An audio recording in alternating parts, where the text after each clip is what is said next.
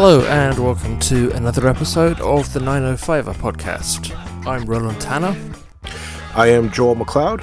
One of the most important things we wanted to do when we launched this podcast was to help, in whatever small way we could, to amplify the voices of Indigenous people in the 905 region and to increase the level of understanding of urban Canadians of how we came to be in this land and what was done to the people who were here first.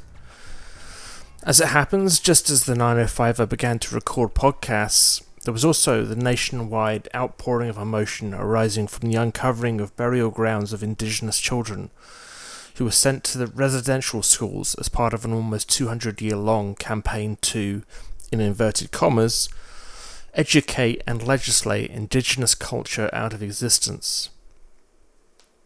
The purpose of the Indian Act and the residential schools was to pave the way for a Canada where Indigenous people, Indians in the language of the time, no longer existed. This was no secret to the First Nations, and nor were the burial grounds outside many residential schools, so it's grimly ironic that those who want to downplay the scale of genocidal intent behind Canadian government policy since before Confederation now throw the fact that the discoveries of 2020 and 2021 were sometimes already known back in the faces of the relatives of the disappeared and murdered, as if that changes anything. But on a much more positive note, at the same time as the history of the residential schools was exploding on the front pages of newspapers, two women in Halton were creating something new and unprecedented with the potential to do much to bring about a genuine knowledge of the truth and some really genuine reconciliation. And more importantly, to emphasise on bringing healing to all based on Indigenous treatments for, in their words, healing of the body, mind, soul and spirit while connecting to the land. Jodie Harbour and Sherry Saville are the two co-founders of Grandmother's Voice and the first urban Indigenous centre in Halton, but also a new kind of education and wellness centre where a collective of Indigenous women are providing programs that emphasise healing based on traditional methods, open to all. This includes a healing medicine garden, a wellness centre and a community garden. But as you'll hear in our conversation with Jodie and Sherry, it seems like Grandmother's Voice has the potential to grow from its Halton origins into something of much wider importance. I'd like to thank Sherry and Jodie, with a Y, from Grandmother's Voice up here in Milton for inviting us to their lovely facility to record this first ever episode live on the ground episodes. So thank you very much, both of you, for inviting us here. Thank you. Why don't we start? Jodie, I'm going to throw it open to you first. Why don't you just tell us a bit about what Grandmother's Voice is and what your purpose for being here is for those of our listeners who might not know about it. We're a community organization, an Indigenous women-led organization, and it welcomes all people to come home. That's what our elders say is happening right now in society, is that people are finding their way home, and whether that be, an Indigenous person finding out that they're Indigenous or finding out the history of their family. But the reality is that all Canadians are really waking up to find out what their home is all about, and just really, we just wanted to create a safe space for people to come and belong, learn, grow, and heal. And Sherry, before we hit record, we were talking a bit outside here. We were saying just, and here in Halton region in particular, there seems to be a real lack of anything like this existing, whereas we know that in Peel, Hamilton, even down Niagara region, there are Indigenous friendship centers that reach out to the communities that they serve. Why don't you tell us kind of the history kind of before and maybe after Grandmother's Voice came into existence? Mm-hmm. I've been in my role. I work for the Halton Catholic District School Board as the Indigenous Education Advisor, and we were doing community events in schools and high schools, and there was really a need for that, and people really wanted to come and learn and be with us. So we were using high schools as a way of bringing people together, doing different workshops, and movies or guest speakers that would come. And it was called Halton Learning Lodge because it was a learning place for all of us to come together. We were promised space through different communities, organizations that we partnered with before, well, not partnered with, but had sat at those community tables. But it never came into fruition with those organizations. And then our school board had offered a space for us, and it was an independent space. And then COVID hit. And so we just kind of put those kinds of things on the back burner. And then we ended up getting a call from Jamie Reum, who is the CEO of Country Heritage Park, asking for a medicine garden. And we took the medicine garden to be more than a medicine garden. We not only built a medicine garden and had that beautiful medicine garden outside, but when the space came available as well, we just said, we need this space. And because there's no space for Indigenous people. There's not a friendship center. There's not a space that we can say that it's Indigenous led here in Halton. And so we created this space here as well. And I was looking at your website. He made the point that, here we are on the Milton Country Heritage. There was heritage properties, but there was no place within it of kind of recognizing the people who were here first, and the much longer history of Indigenous people in this region. So was it you two who you two really drove this whole project? That's right. And got it going.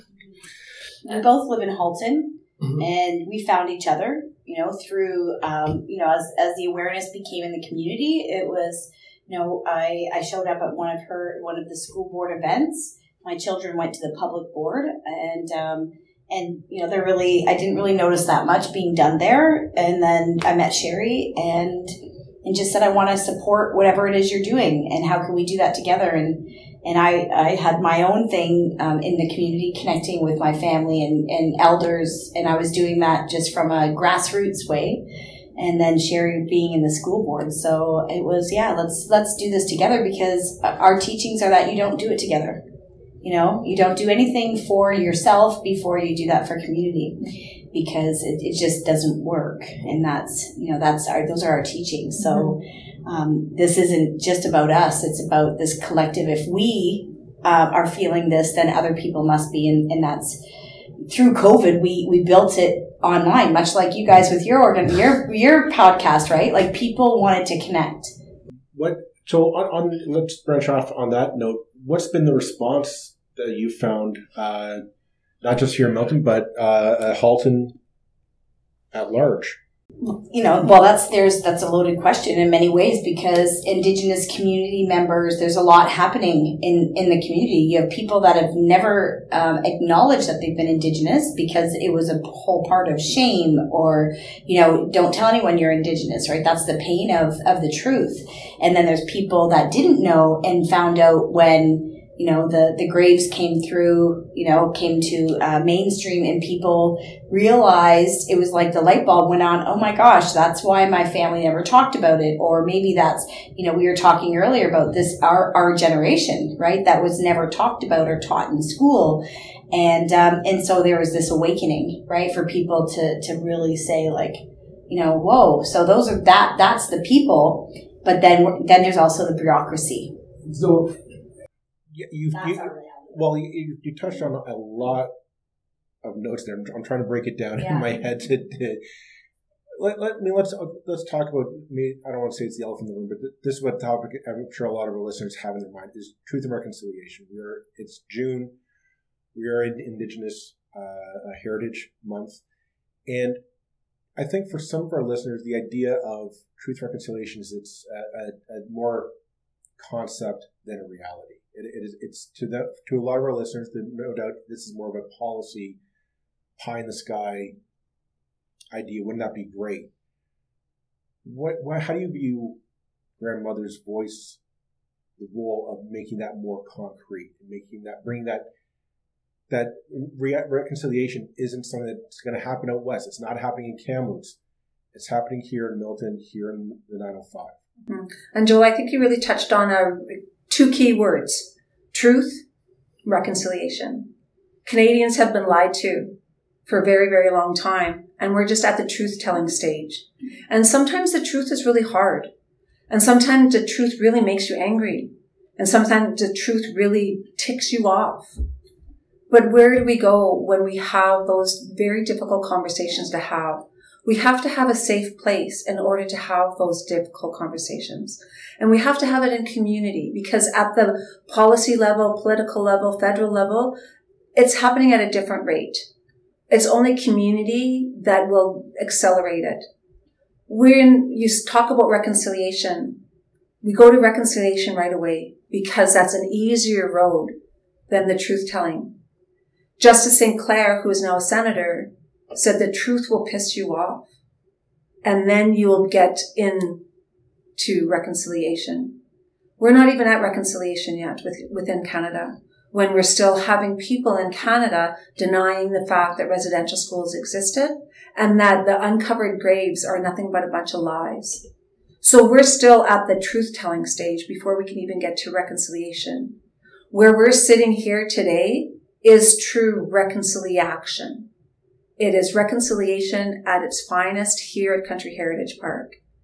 We were reached out to and to ask to take space and place, and we did so without anybody signing on the dotted line saying, you owe me X amount of dollars. The space was renovated for us. It was made for us without anybody asking, where's the check?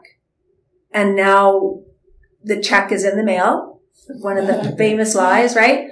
But the check is actually in the mail. And we've been doing this work with a handshake for the last year. And now having that piece of reconciliation is here in Halton, that we're actually moving and we're having those difficult conversations, but we're also bringing community here.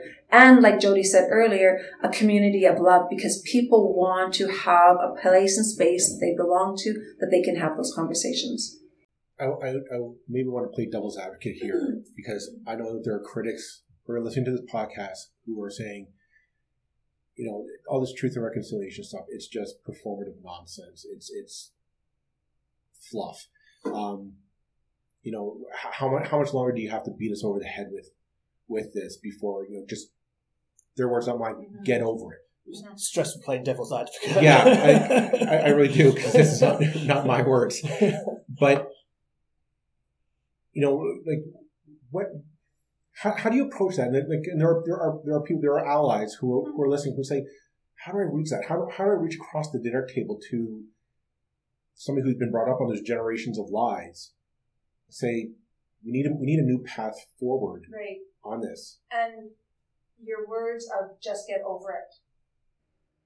We don't tell Jewish people to get over the Holocaust. We don't tell people from 9/11 to get over it, right? This is in our closet. And now that we're shaking out the rug and opening up the shutters, this is what's making Canadians feel uncomfortable. We're talking about people's fragility. They've been lied to, like I said. And Canadians have been lied to for a very, very long time. But now that the shutters have been open and the rug is being dusted off, or shaken, right? It's kind of like it's shaking our core as well. Because we live in a country thinking that we are free, that we're safe, right? But only safe and free for certain individuals. We still have a huge problem when it comes to race and racism in this country. We know that people are treated differently in this country than other people, but we don't want to look at that in a critical way, right? But when it comes to Indigenous people, we've been given the education back in the day of subhuman. We're not human. And when we start looking at those kinds of topics and conversations and really looking at who we are as humans, I think that's a way to go through it. But when you're telling people to just get over it, that's really unfair. Can you tell my mom to just get over it because she was taken away from her family for 10 years and raised in a residential school? Can you tell me to just get over it even though I was raised and not with my family and I'm a 60 scoop kid? Right? People, these are real lives today that is happening in our country and in Halton. And I guess that's why what you're doing is so important, because I always feel that the prejudice is it's much harder to maintain the minute you meet someone who's actually lived through it. And for most white European origin Canadians, we just never used to, consciously at least, meet First Nations people. And if we did, you're too polite to ask about what. So we're not communicating about that history. Plus, we all had our kind of comfortable, well, Canada's better than the USA kind of stuff, And yeah, I mean, it's really wonderful that you're here, so that so we don't have another generation of children who grow up not speaking firsthand to the people who went through these experiences. Now, I mean, in the last couple of weeks, there's been a couple of really, well, in particular, there was one article in the National Post. I can't remember the author's name, but it was particularly unpleasant, and basically denying the whole existence of the kind of children that are being uncovered in graveyards across Canada, basically saying, well, everybody knew they were there already, or as if that makes a difference. And what struck me was, if the residential schools had existed for however long they existed, 150 years, almost 200 years, and not a single child had died, they still would have been genocidal in their intent and what they were trying to do, because they were trying to extinguish a people and a culture. Now, they also managed to seem to kill an awful lot of children one way or another. What kind of, I don't see in the Halton School Board a whole load of graveyards next to schools. It's, I know I'm not the first person to say that, but yeah, that seems like a really important point, that it's like the schools are an atrocity even without the dead children, so this kind of taking us down that road of kind of a head count almost is a horrendous way. Now, I'm giving my own opinions. What's your take on all that, on this kind of kickback that you get against the what has emerged over the last few years? The reality is that everyone is walking their own path with their own understandings. We've all come here in this one time, and the reality is that happened to the original people here. So even just you trying to get out what you're saying to us, makes me even uncomfortable in this chair. You have a hard time talking about it, but the fact that anybody would even try to justify that means that person has their own trauma. And the reality of COVID and where we are today is that we all now have trauma, and there's so much more than just this, and I call this surface conversation, because we're guided by some of the most amazing elders in this country who have stepped from their responsibilities in their own community to come into Halton because they believe that we're doing something that doesn't exist anywhere. And the realities are that the Truth and Reconciliation is a mandate by the government, because we are a country of education. We have to live a certain way, right? We're following this, bureaucracy, and the people that probably have these comments follow the bureaucracy. And you've made me uncomfortable. I was comfortable living off stolen land and, raped women and missing children and killed people. And now you're telling me that I have to admit that I'm living on stolen land, and what I own and worked hard for is not mine. So that's the reality. But what our reality is in Halton is we have the most humble Indigenous people that live around the corner that believe that our ancestors, the ones that have traveled on before us, actually are guiding all of this and guiding all of us. And so, to even, we're in this every day. So to even think that people are still stuck in that space of, I've never heard of this or whatever. We're like, are you kidding me? Right? You just don't want to. It's so frustrating. And I mean, sorry, I want to just cut in for a second, because I kind of want to shift gears, because I want to ask you, the work that you're doing here, like the day-to-day work that you're doing with Grandmother's Voice. Can you touch in a bit on that your philosophy and just how trying to make that connection between philosophy and action. And I don't know, Jody or Sherry. You know what, Sherry? We laugh about this every day because as much as we have a commitment to the Catholic School Board, right? And how they govern themselves is our responsibility in that position. But we wake up every day. We do what we have to do with the school board because that's, our job. But when community comes, we wait to see what happens. We have our plans. We follow the calendar. We do events. We invite people in. But when people reach out to us, and it could be somebody from a shelter, somebody from that just says, hey, I just found out. It could be somebody working in Calgary saying, we see the work you're doing. It's amazing.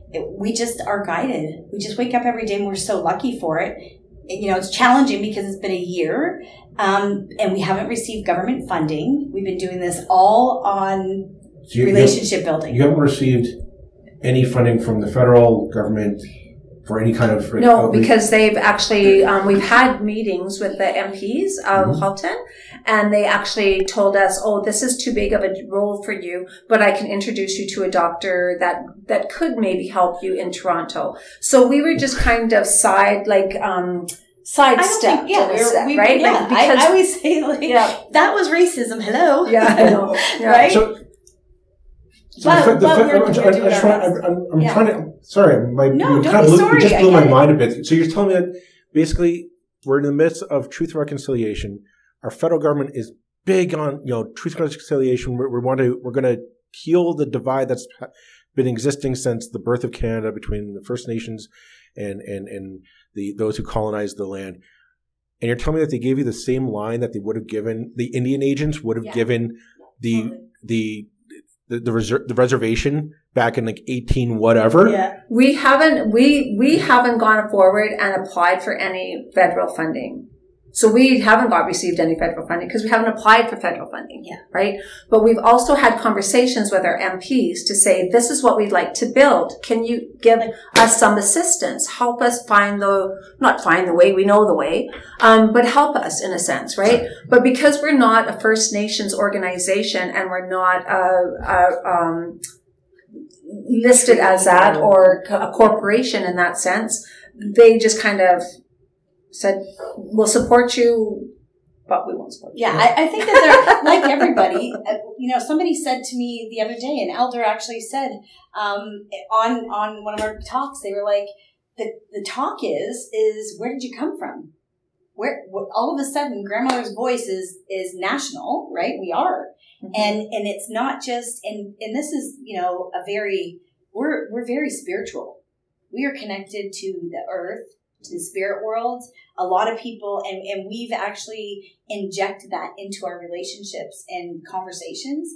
And as a woman, it is so empowering to know that we can sit and have conversations with corporations that we say, hey, let us work with you and help us build our community. So, in a sense, we have received funding because our concept from 4 years ago was sitting at the table with community organizations saying, hey, we know you have Indigenous money because you're doing Indigenous things. Right. So why don't you hire us women? We'll help collect and get the people together and you write the grants with us. But what was happening is Sherry would write grants to say like, hey, what are they called? Support grant, letters of whatever they are. And then we'd give them the letter to write for that grant, and then they'd never hire us. They'd use the money or bring somebody in from a different community because maybe they were men. Like that's a reality. Mm-hmm. That's a reality here in Halton is that our, community members from First Nations communities are being brought to tables to make decisions for our community, and the people in the community trying to build community are being overlooked. So we're guided. And when I say guided, the grandmas are like, you just keep doing what's right. It will happen. Mm-hmm. And the values of the Indigenous people and what our elders are teaching us is what's gotten us here. And so you have this kind of grassroots bridge building between settler community and the First Nations that's happening at the grassroots level. I mean, this is kind of like this is the kind of stuff that you want to see like for long-term growth. And I'm trying to bring the conversation back to something we mentioned off before we hit recording, is that you were mentioning how you were looking.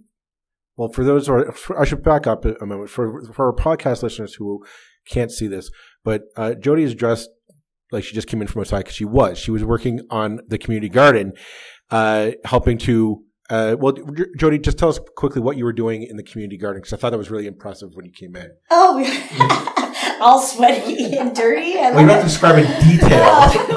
Well, anyway, that's what I was, because it's 100 degrees out. But thanks for asking.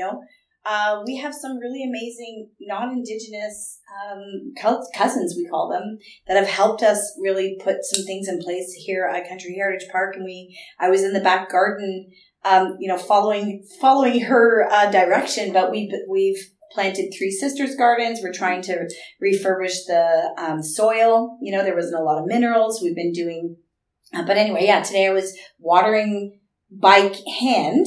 Mm-hmm. Like 4 rows, like 40 feet long, and we don't have the proper tools. Right. Country Heritage Park provides us whatever we can, but they run their business here, and so we're working really hard, but we're trusting. And there's something on that note. Sherry was mentioning about how you're working on not a 5-year plan, and you weren't working on a 10-year or even a 20-year plan. She told me she was working on a 7-generation plan. And I want to emphasize that's generation with a G, which for some of our listeners, they're saying that's a long timeline. And Sherry, I wanted maybe if you could just kind of elaborate on that philosophy for us or for our listeners, because I think some of our listeners right now, they're parking their cars and going, what are you doing? Are you a mad woman? Yeah. And, prior to colonization, that's how we would look at things. And then the nations, the 200 million people that were here prior to colonization, they would look at things for 7 generations. The decisions that they're making now, how is it going to affect 7 generations down the road? We know that certain things that we do today will definitely impede and prevent certain things from happening 7 generations down the road. And we're in a climate crisis. If we were really thinking about 7 generations ahead, we wouldn't be in a climate crisis. Mm-hmm. We would be thinking about how our actions are going to affect people down the road. When I have children, I don't have grandchildren yet, but I certainly will know when I'm making those decisions how my decisions are going to affect 7 generations ahead.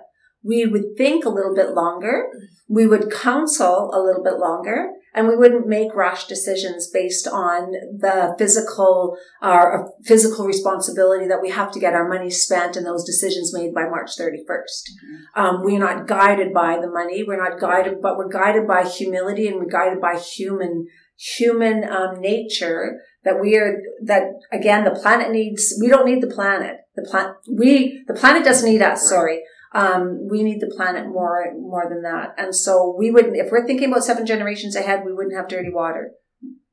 List goes on, right? And it's that kind of, I think, when you kind of bring it back to that truth and reconciliation aspect, and you're talking about, we're just at the truth part, I think white people are viewing the whole discussion with truth and reconciliation as like, well, okay, we know bad stuff happened. Okay, how do we fix it? Can we throw some money at it? Can we pass some laws? Can we change some policies? And I think that's kind of the core, like the disconnect that we're having, is that if our First Nations partners are having a 7-generation timeline that they're envisioning things, and we're stuck on, I have so much money left in this fiscal quarter that I need to spend. We're not simpatico. We're not going to meet that.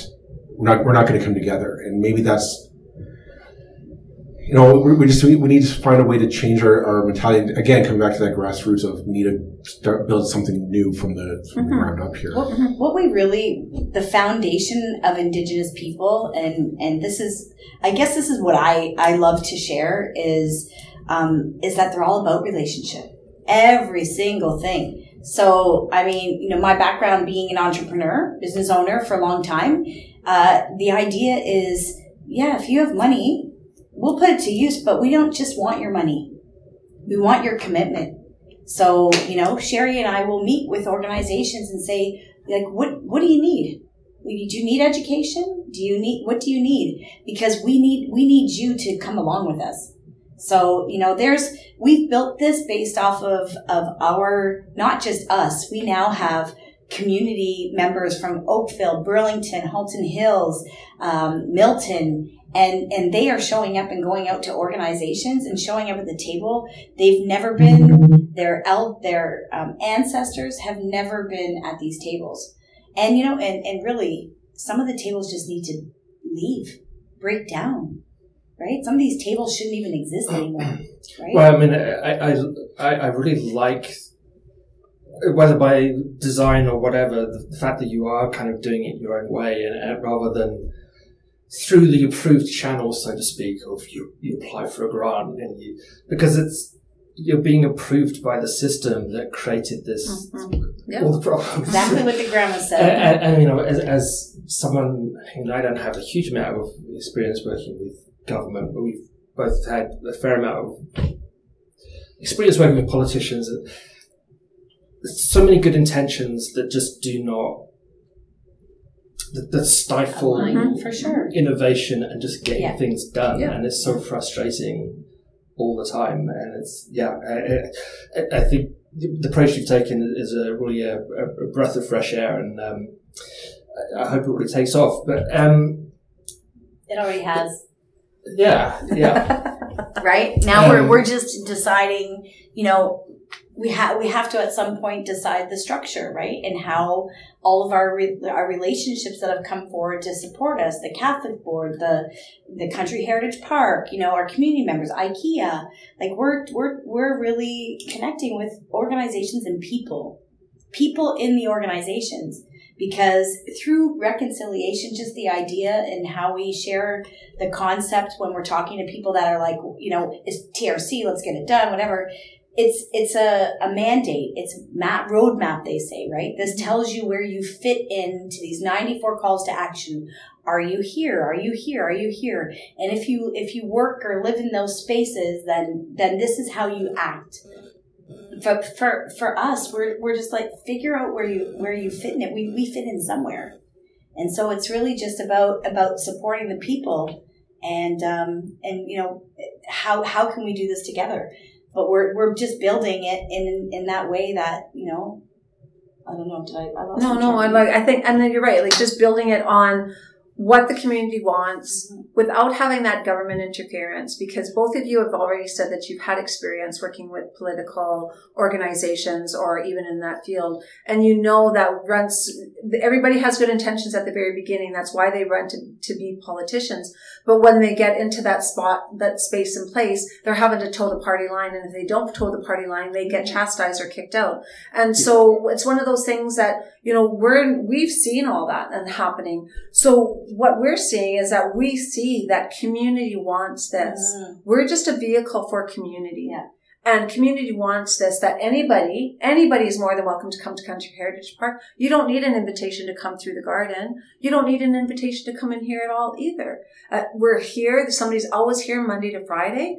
And you don't need an invitation if you just want to come and be in this room that we're all sitting in and look at our beautiful carpet.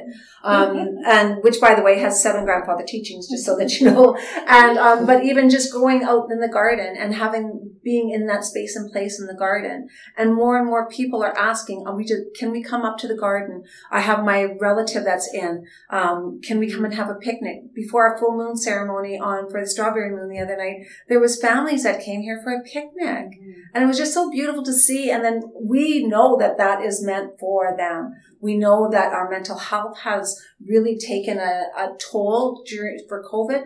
But we have space. There's land out here that you can put your feet on, that we're rejuvenating the soil in the back 40 to be able to have a seed school, to be able to have talks about food sovereignty and food security, to let kids know that they've got a safe place to come to in order to learn about growing plants. We have a whole week here, Education Week, Indigenous Education Week with our school board in grade 5, that Grandma Wanda and her sons are teaching kids the importance of the corn, beans, and squash. And they all sang a song before they even left with their seeds. And kids see this, right? And they see that Indigenous people are, they're here and we are alive and we're wanting to teach. Look like and they look right. They look like and they look white. Yeah. Right? They look brown. They look just like us. And I think that's another piece too, where that's the challenging part for a lot of people. They just have it in their mind that they look a certain way. And, and I think that's always been a part of my own journey, is that, you don't look Indigenous enough. And what exactly, like, I actually don't compared to the rest of my family. And maybe that's why I got this role. Maybe this is why it's my responsibility, because I don't need to validate myself. I went through a long time in my life always knowing I was Indigenous, and then having to validate myself to Indigenous people and to non-Indigenous people.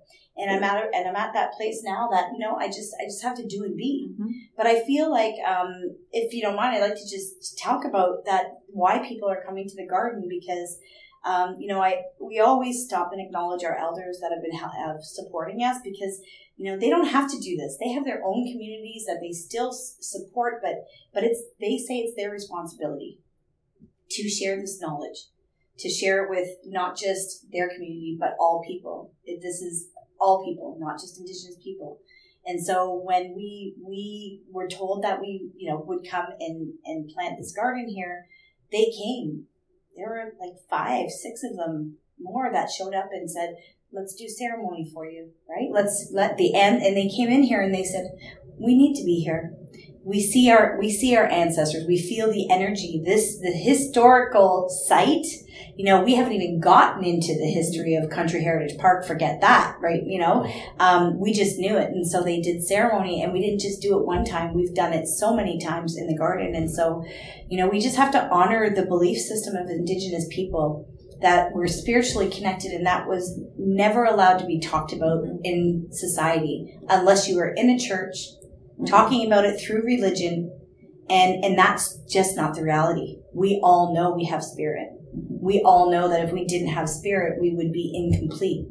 And so we really believe that another part of what we offer is that healing understanding, and that everyone, needs to really understand that it was the Indigenous values that were here for that, and that was the power that was seen. And sometimes it sounds hokey pokey to people that are all like into bureaucracy and in their head, but it's through COVID that we realize that we need to get out of our head and into our heart. It seems like in so many things these days, it's not between left and right necessarily anymore. We were talking about this the other day as well. It's more, there are people who just want to be left alone and not be challenged to think about difficult things that might make life more difficult. Or maybe I shouldn't be driving this particular type of car, or maybe I could spend a bit of money and have less of an impact on the environment, or a million other things. And I think there's just a lot of people who just I don't want to think about it, leave me alone.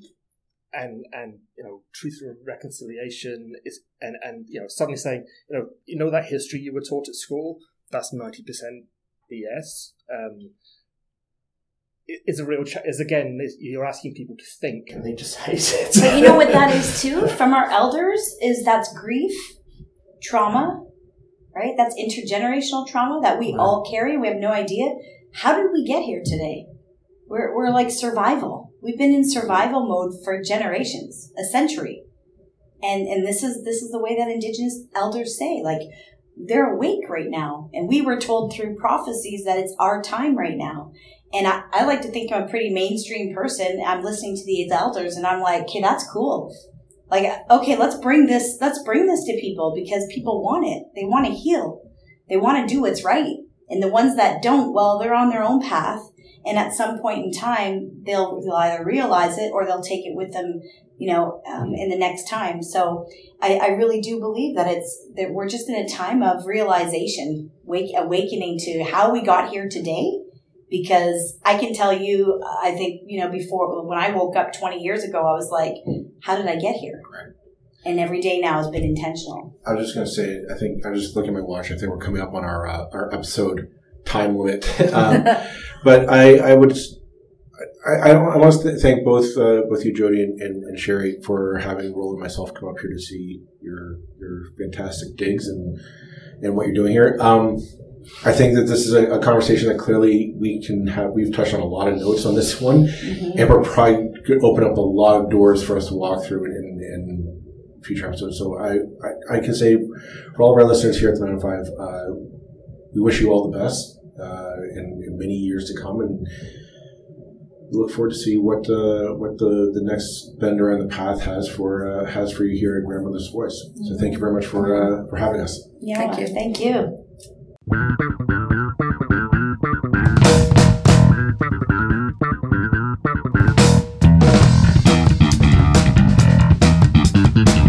That's it for this episode of the 905er. Thank you for listening. As always, you can send us your feedback, thoughts, and concerns or ideas for future episodes to our email, info@905er.ca. We'd love to hear from you. You can help us keep the 905er going by financially supporting us through Patreon as well as PayPal. Visit us at 905er.ca and click on the support tab. As well, links are in the show notes for your convenience. Lastly, you can find us on social media. Search for _905er on Facebook, Twitter, Instagram, and LinkedIn. So long for now. See you next time.